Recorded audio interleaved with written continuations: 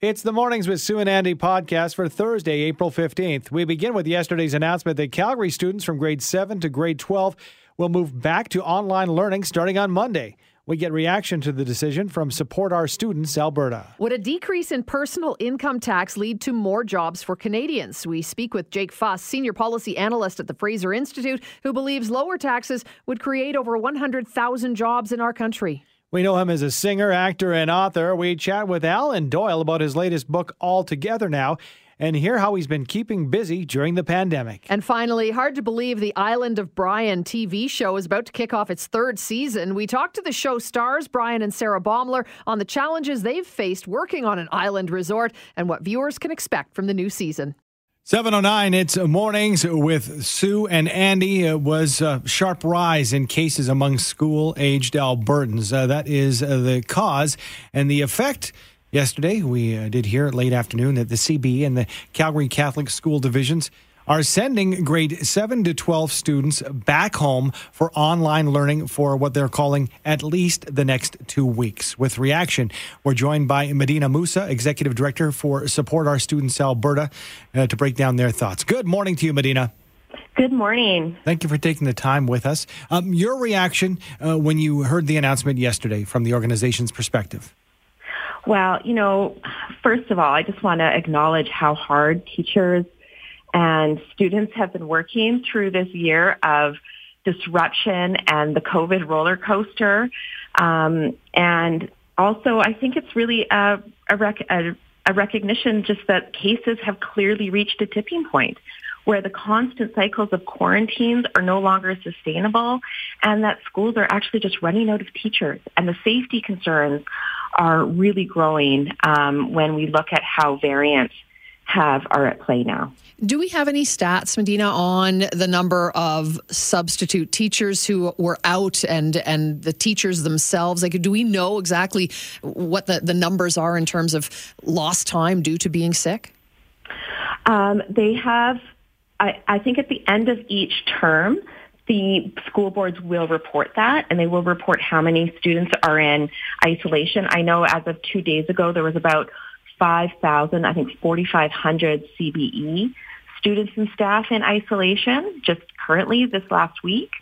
So I think when you add that up across the entire province, it becomes quite staggering to recognize how much disruption has been to learning and how much anxiety has been around the ins and outs of school, going in and out of school for students. Medina, Support Our Students, you guys cover the entire province. So I'm wondering, is this an issue, solely based in the city of Calgary, or is it happening elsewhere as far as some, circuit breaker closures of the school to move to online in other cities, or can you see that happening? I think we can anticipate that might happen because all schools are under these resource shortages, right? There's been a failure to plan for that. Calgary is seeing the biggest spike in cases right now, but it is a trend throughout the entire province. The government did frame this as a decision by CBE and Calgary Catholic, asking for it, which is the responsible decision, right? To not recognize that these kids are in crowded classrooms and teachers are with them in classrooms of 30 to 40 kids. It's essentially an indoor gathering that none of us are allowed to have. They need to recognize that this is a safety issue, and I think there's a lot more concern with variants at play. Medina, we're running stories in our newscast this morning talking about, comments from you and your organization that, the government just doesn't have a plan right now. What happens after these 2 weeks? Your thoughts on that? Well, absolutely. This is the third wave, and this government is no better prepared this third time around than they were a year ago. We have been advocating and calling for more innovative solutions and more proactive measures to minimize disruption and to maximize safety. So even the idea of like a hybrid model, right, where students go alternate days when they go into the classroom and they can actually socially distance, and ventilation issues, rapid testing. We've been calling for that since the fall, and they're only now 8 months later instituting it. So really, this government has been slow on their heels. Also, prioritizing teachers for vaccinations is a big issue, right? I think showing some some flexibility in being nimble to react to the issue and the pandemic as it's unfolding, and not being stuck in a certain mindset, but being innovative with an approach is really important here. And students do need to be prioritized, and they really haven't been. There's been a failure to plan, and it's students who are taking the brunt of that, of those failures, of government failures. I'm wondering, Medina, keeping the kids as safe as we can from contracting COVID-19 is one thing, but I'm also wondering, on the other side, when it comes to health issues, the mental health of these students. Back again, back home again. What are you hearing from parents and from your members? Oh, you're absolutely right. I think we have heard from different parents and students that the uncertainty and the lack of a roadmap provided by government to say, okay, when cases reach here at this critical point, this, specifying the data that they're using to make these decisions, so that there's an opportunity for students and teachers and families to plan and to know what to expect. Even in this uncertain times, there's still an opportunity to provide a roadmap and some sense of certainty. And also to allow for resourcing for these students. Mental health we're all going through it, but you think about the age groups of these kids, age 12 to 18, and that developmental stage, and having to shoulder the burden of this uncertainty and is a lot, and we can't minimize it. We need to be supporting it, and we need to be doing a better job of highlighting the impacts of this roller coaster approach by this government on students. We got a text from a Calgary teacher, grade 8 teacher, who among the things she mentioned says a lot of the students completely check out when you're teaching them online. And she's concerned that she believes this could potentially go beyond the 2 weeks that the government and AHS has talked about at this point. Will the SOS organization be pushing for it to be just 2 weeks? Does that just kind of depend on numbers, or what are your thoughts moving forward? Well, I think, it's difficult. So to push for just 2 weeks is difficult to say at this point, because we don't know what the community spread is going to be, what the numbers are going to be, what access to teachers there are going to be. But we agree that learning in the classroom is the most effective for the highest number of students. And that being out of the classroom, there's going to be a lot of people left behind. So we'd also like to see more supports for students. We'd like guarantees that each and every student has access to online learning, and that they do have a computer available to them and internet access for the school boards that are transitioning. And those are supports and planning that this government has failed to do. We would love to have all the students in school that will take political will to invest in schools. You cannot expect safe, uninterrupted schools without investing and putting in place the proper defenses in this pandemic context. Medina, thank you so much for your words this morning. We appreciate it. Oh, thank you so much for having me. That is Medina Musa, Executive Director for Support Our Students Alberta. Finding more information online at supportourstudents.ca. Your thoughts of what's happening in your home, your kids, your grandkids being sent home for 2 weeks. You as a parent or a grandparent, how are you feeling about it? Text lines open 403-974-8255. 6:09, it's Mornings with Sue and Andy. And can we draw a correlation between cutting income taxes and positive growth when it comes to job creation? Well, Jake Fuss is Senior Policy Analyst with the Fraser Institute, and here to talk about a new study published today, says it does. You can draw somewhat of a correlation. Good morning to you, Jake. Good morning. Thanks very much for having me on. Good. Thank you for joining us. Good to have you on. Let's talk about this, because I want to know how this exactly works. I would think, outside looking in, and you're the professional, Jake, so you're going to break it down and straighten me out here, that if we were to do something like that, we might, maybe attract some foreign investment and some new jobs. But are we talking about jobs for Canadians who are looking for work right now? Yes. So, as you know, thousands of Canadians have lost jobs or a portion of their income due to the COVID pandemic. That's why Canada's strategy for economic recovery will be crucial in creating job opportunities and financial stability for many families. And one of the ways that we can have a successful recovery is actually to reduce personal income tax rates. And our research shows that this could help create about 110,000 new private sector jobs. So, Jake, can you kind of explain that for us? How does reducing the tax rate create the job stimulation? Yeah, absolutely. So high income tax rates essentially reduce the after-tax income that Canadians can take home. They reduce your incentives to work and discourage entrepreneurship. So those are all things that hurt job creation.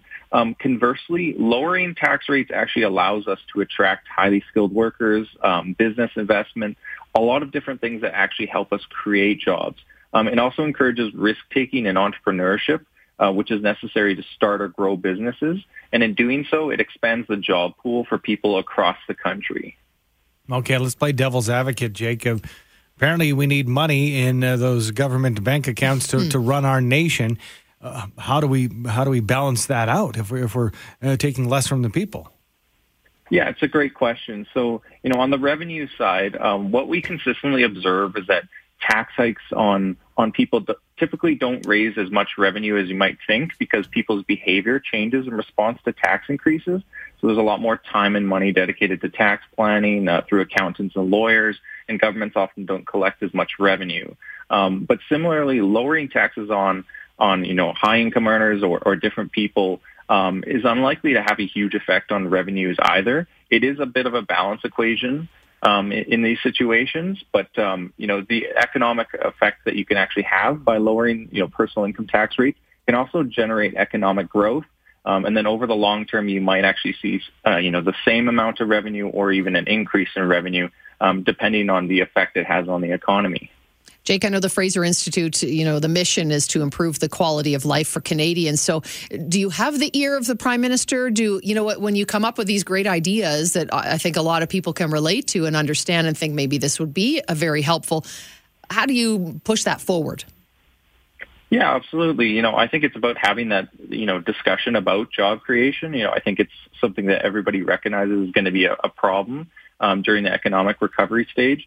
We actually saw in last September's throne speech, the federal government made a commitment to create 1 million jobs during the recovery. There was limited details. They made mention of investments in employment training, infrastructure, incentives for employers to hire workers. And there's been some discussion about other programs as well. But I would say a lot of those programs and spending initiatives are quite expensive. And some of them are going to be unlikely to jumpstart the economy like some might think.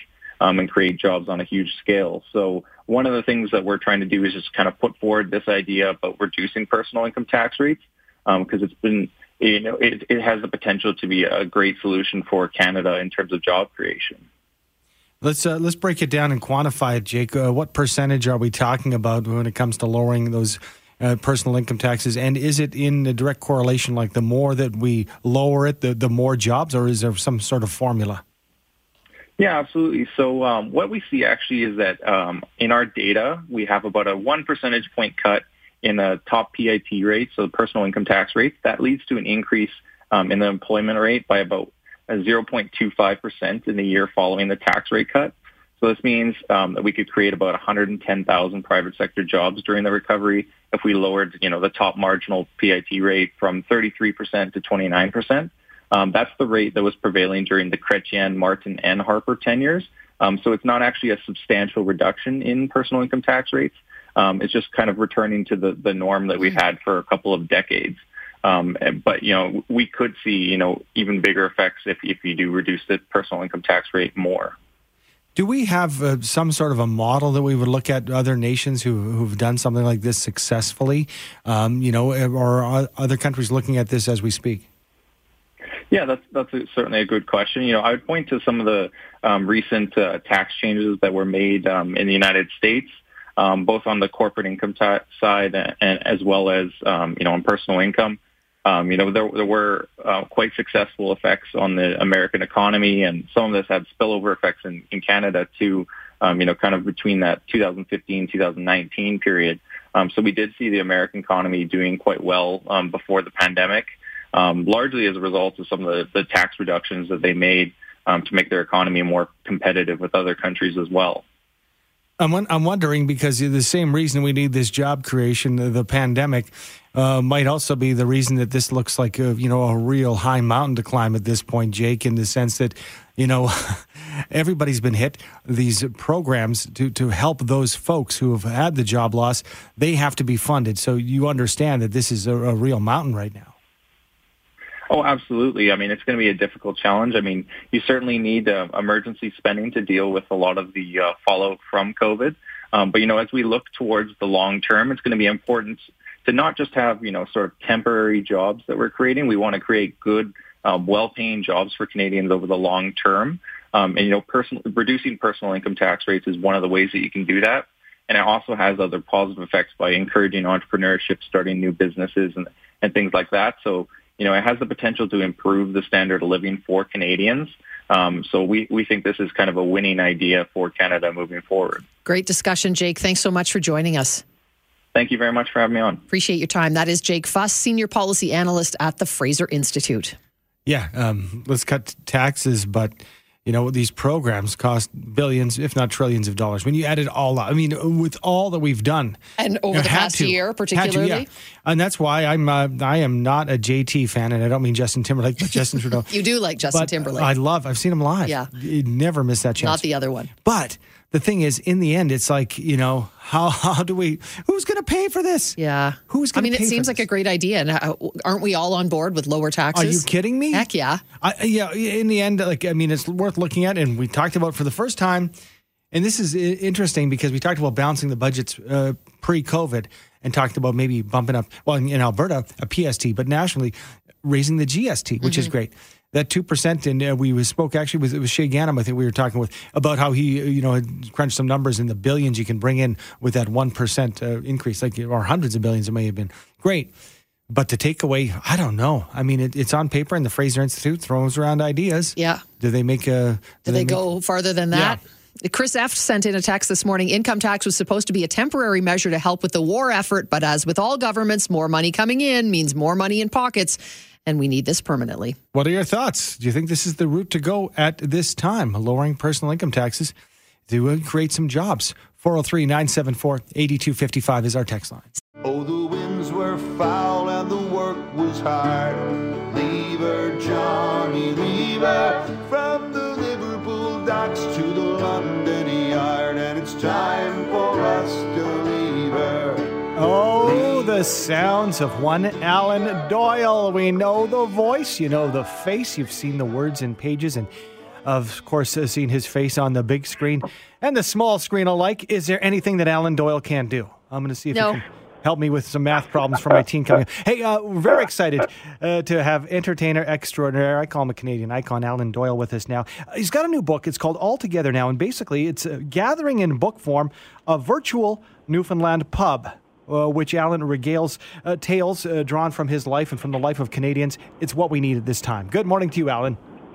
Good morning from snowy St. John's, Newfoundland. How are you doing? Ooh, we don't have snow in Calgary right now, so got you beat there. But we want to talk about this because, now more than ever, we could use one of those gatherings almost like a kitchen party, and that's what you aim to do with this book. So tell us, first of all, how you've been spending your time over the past 13 months and how you came up with this idea. Well, one of the last gigs I got to play was in your neck of the woods in last March, 13 or 14 months ago now, when I put out a record called Rough Side Out, and the tour was to have 5 3-week legs, the first of which was in Western Canada, and we got to do that one. And then the rest of the 4, of course, everything got shut down when we flew home on March 9th, and I've been basically home ever since. And so, I spent much of the month of April just sort of panicking, like every other musician in the world, going like, when is this going to be over? Is this going to last as long as the summer? That kind of thing. And in the midst of it all, I was working on this other book for Random House. It was a longer kind of a travel document, really. And Random House asked, do you think it would be possible for you to write something that funny that we could put out in the fall? And I said, well, I could probably do like a book of, and this idea I'd always had of a book of my side of the stories I might tell in the pub on a Friday night when all my friends are around and everyone's trying to one up everyone else's stories, and that's the best night at the pub when, you barely hear the end of someone else's story when someone else's starts right on top of theirs. So you got to get in line and be quick. Alan, I'm curious, do you think being home for more than a year, your accent's gotten a little stronger? Your Newfoundland accent? Being around all the family and friends? I'm going to have to wait. I'm going to have to wait till I goes back to the mainland to know for sure. I love it. I wanted to ask you, though, I was just, flipping through the book and looking at some of the stories or the titles of the stories and the chapters, and you've got a story from Uncle Reg. You've got one from Anne Murray. So can you give us a couple of little Cole's Notes versions of stories that you introduced to us in the book? Oh, like you say, the stories run the gamut from like the Uncle Reg story, which is really about an uncle of mine that always seemed like a magical person to us, to me and my brother when we were little kids.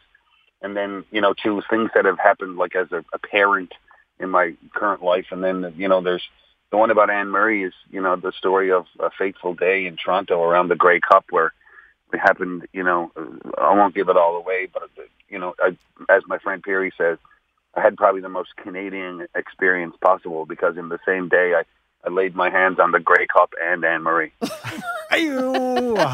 Alan Doyle, Grey Cup, and Murray all together. It's the Canadian. We got to get some Tim Hortons in there and we'll be set. Not kidding. I'm wondering, Al, we have to take a quick break, but can you stay with us for 2 more minutes? We have another short segment after the break.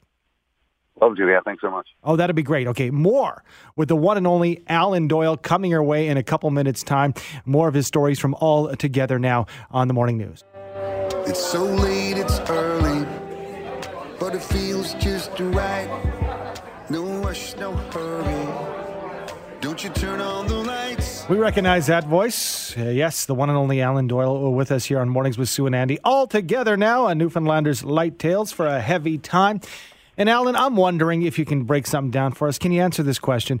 They say they're the nicest people in the nation, the most accepting people, and they just happen to live on the east coast of Canada. Why is it that Newfoundlanders and Labradorians, and I'm not even sure if we say Labradorians, have this title? They might even be the friendliest people in the world. What is it about the region? Well, one of the jokes I like to make, people say, my God, people come over talking to me right away. They're so friendly. I go, no, we're nosy. There it is. But in all honesty, like I think there has to be something to the fact that we always had to look after each other out here on a rock in the middle of the ocean. Because, life, especially in the rural parts where I'm from, those small communities, you need each other. There's no hospital in those places. And, there's no, so you're constantly, you sort of make your own social net, right? And then there's that element. But then, of course, even in the city here in St. John's, I mean, it's been literally a port in a storm for hundreds of years. People, crossing the ocean in boats all stopped here when there was a storm, and then 9/11, of course, everyone knows about the tale of 9/11 and the kindness shown to people from around the world. It literally has become the source of a Broadway hit musical, and so yeah, I think it's in the blood out here, and I think it's practical that we look after each other, and that coupled with the fact that we're always delighted to see someone coming. Alan, we got a text from Norm who said 12 of us spent a week vacationing in your hometown of Petty Harbour, and the people were so nice and just fantastic. So I think we can all agree on that. Has it been a prolific pandemic for you? Have you, aside from writing books, are you writing tons of music? Can we expect to get a lot from Alan Doyle, potentially Great Big Sea, coming out of this thing? Well, yeah, I did the book, and then I've been working on this musical for Charlottetown Festival for 2022. Got a little a workshop of that coming up, and then I produced a couple of records with friends over the time, and I'm about to start another one with a wonderful trio called the Ennis Sisters here in St. John's. And then I have my own records going to come out in the one that you played the shanty earlier, the Lever Johnny. That record's called Back to the Harbor, and it comes out in about a month in May. And then I got a live record that's already in the can. Yeah, I've spent a lot of time just creating content and storing it, hoping for the green light to go on so we can get back on a real stage sometime. Yeah, the real stage thing, and if you've seen a performance from Great Big Sea or Alan Doyle on your own, I really get the sense that for you, the music is obviously the majority of it, but your interaction, What is it like trying to give the same type of performance you would in front of a crowd, but in front of Zoom? And what do you miss when you don't have that crowd in front of you, Alan? Everything. Yeah, I mean, I'm grateful for the digital, internet technology that's, kept the lights on at the house basically over the last year. And honestly, it's been quite satisfying to connect with people. And, and another way as well, like doing what we're doing now, like on the radio, a little while ago wasn't possible for the TV world. And I did a whole promotional tour in Canada and the U.S. On all the television stations from my own camera in my own house, and it was quite successful. So I'm grateful for all that. I just miss everything about playing live music. I miss the concerts. I miss the crowd. I miss the songs. I miss how physically it feels and how satisfying it is. And I miss the bus after the gig with the band hanging out and waking up every morning in a new town. I miss everything about it, to be honest with you. Well, we miss you too and can't wait for things to get back to normal and have you and or the entire band come see us once again out in Calgary. We'll send everybody to alandoyle.ca, your website. Thank you so much for joining us. A pleasure to chat with you today. Oh, I look forward to coming back out that way and seeing yourselves and Deb and all the other awesome people in that neck of the woods. Thanks for having me. Thank you, Alan. Appreciate it. That is Alan Doyle, singer, songwriter, best-selling author from, of course, the band Great Big Sea. His new book called All Together Now, A Newfoundlander's Light Tales for Heavy Times. Well, Brian Baumler is a household name for anyone who watches HGTV. We've watched him build homes for years, and for the last 2 seasons, we've watched he and his wife build their dream resort in the Caribbean. And when season 2 of Island of Brian ended, they had no idea what was coming their way. So how does a pandemic affect this grand adventure of theirs? To find out, we say good morning to Brian and Sarah Baumler. Good morning to you both. Thanks for joining us. Good morning. Thanks for having us. Thank you for being here. Brian, we'll start with you. And I bet you thought a hurricane was really the worst possible thing you'd ever have to encounter as you built this beautiful resort, didn't you? Yeah, we, that was certainly something in the back of our minds moving down there. I mean, this was such an experience on every level, with family, with business, with the environment, with logistics, with, a different culture, with everything. We really had a lot of things flying at us, and we actually 2 hurricanes. We had, we narrowly missed, a Dorian, a major hurricane that caused, a lot of damage and death and destruction. And then we were hit by Isaiah directly over us, which was much milder, but really, there was a lot. Let's put it that way. A big experience. Big experience, and I'm wondering, as far as the dynamic you set out, this is a great idea. This is a resort top to bottom. You set out monkey wrench after monkey wrench. Were there times where you thought about, just retreating and saying, okay, I've had enough of this. Let's just change it up. We can grab a new project. Is this something that you and Sarah talked about, or are you in it to win it? I think we got to a point where, we were in so deep that, failure was not an option. It's like scuba diving. There's a point where you're down so deep that you just have to make it work. You can't rock it to the surface. You're in it. So there were certainly times we felt like doing that, but there were definitely times when I think we looked at one another and we knew we had to regroup. What are if that we doing? Makes sense? Yeah, we had those.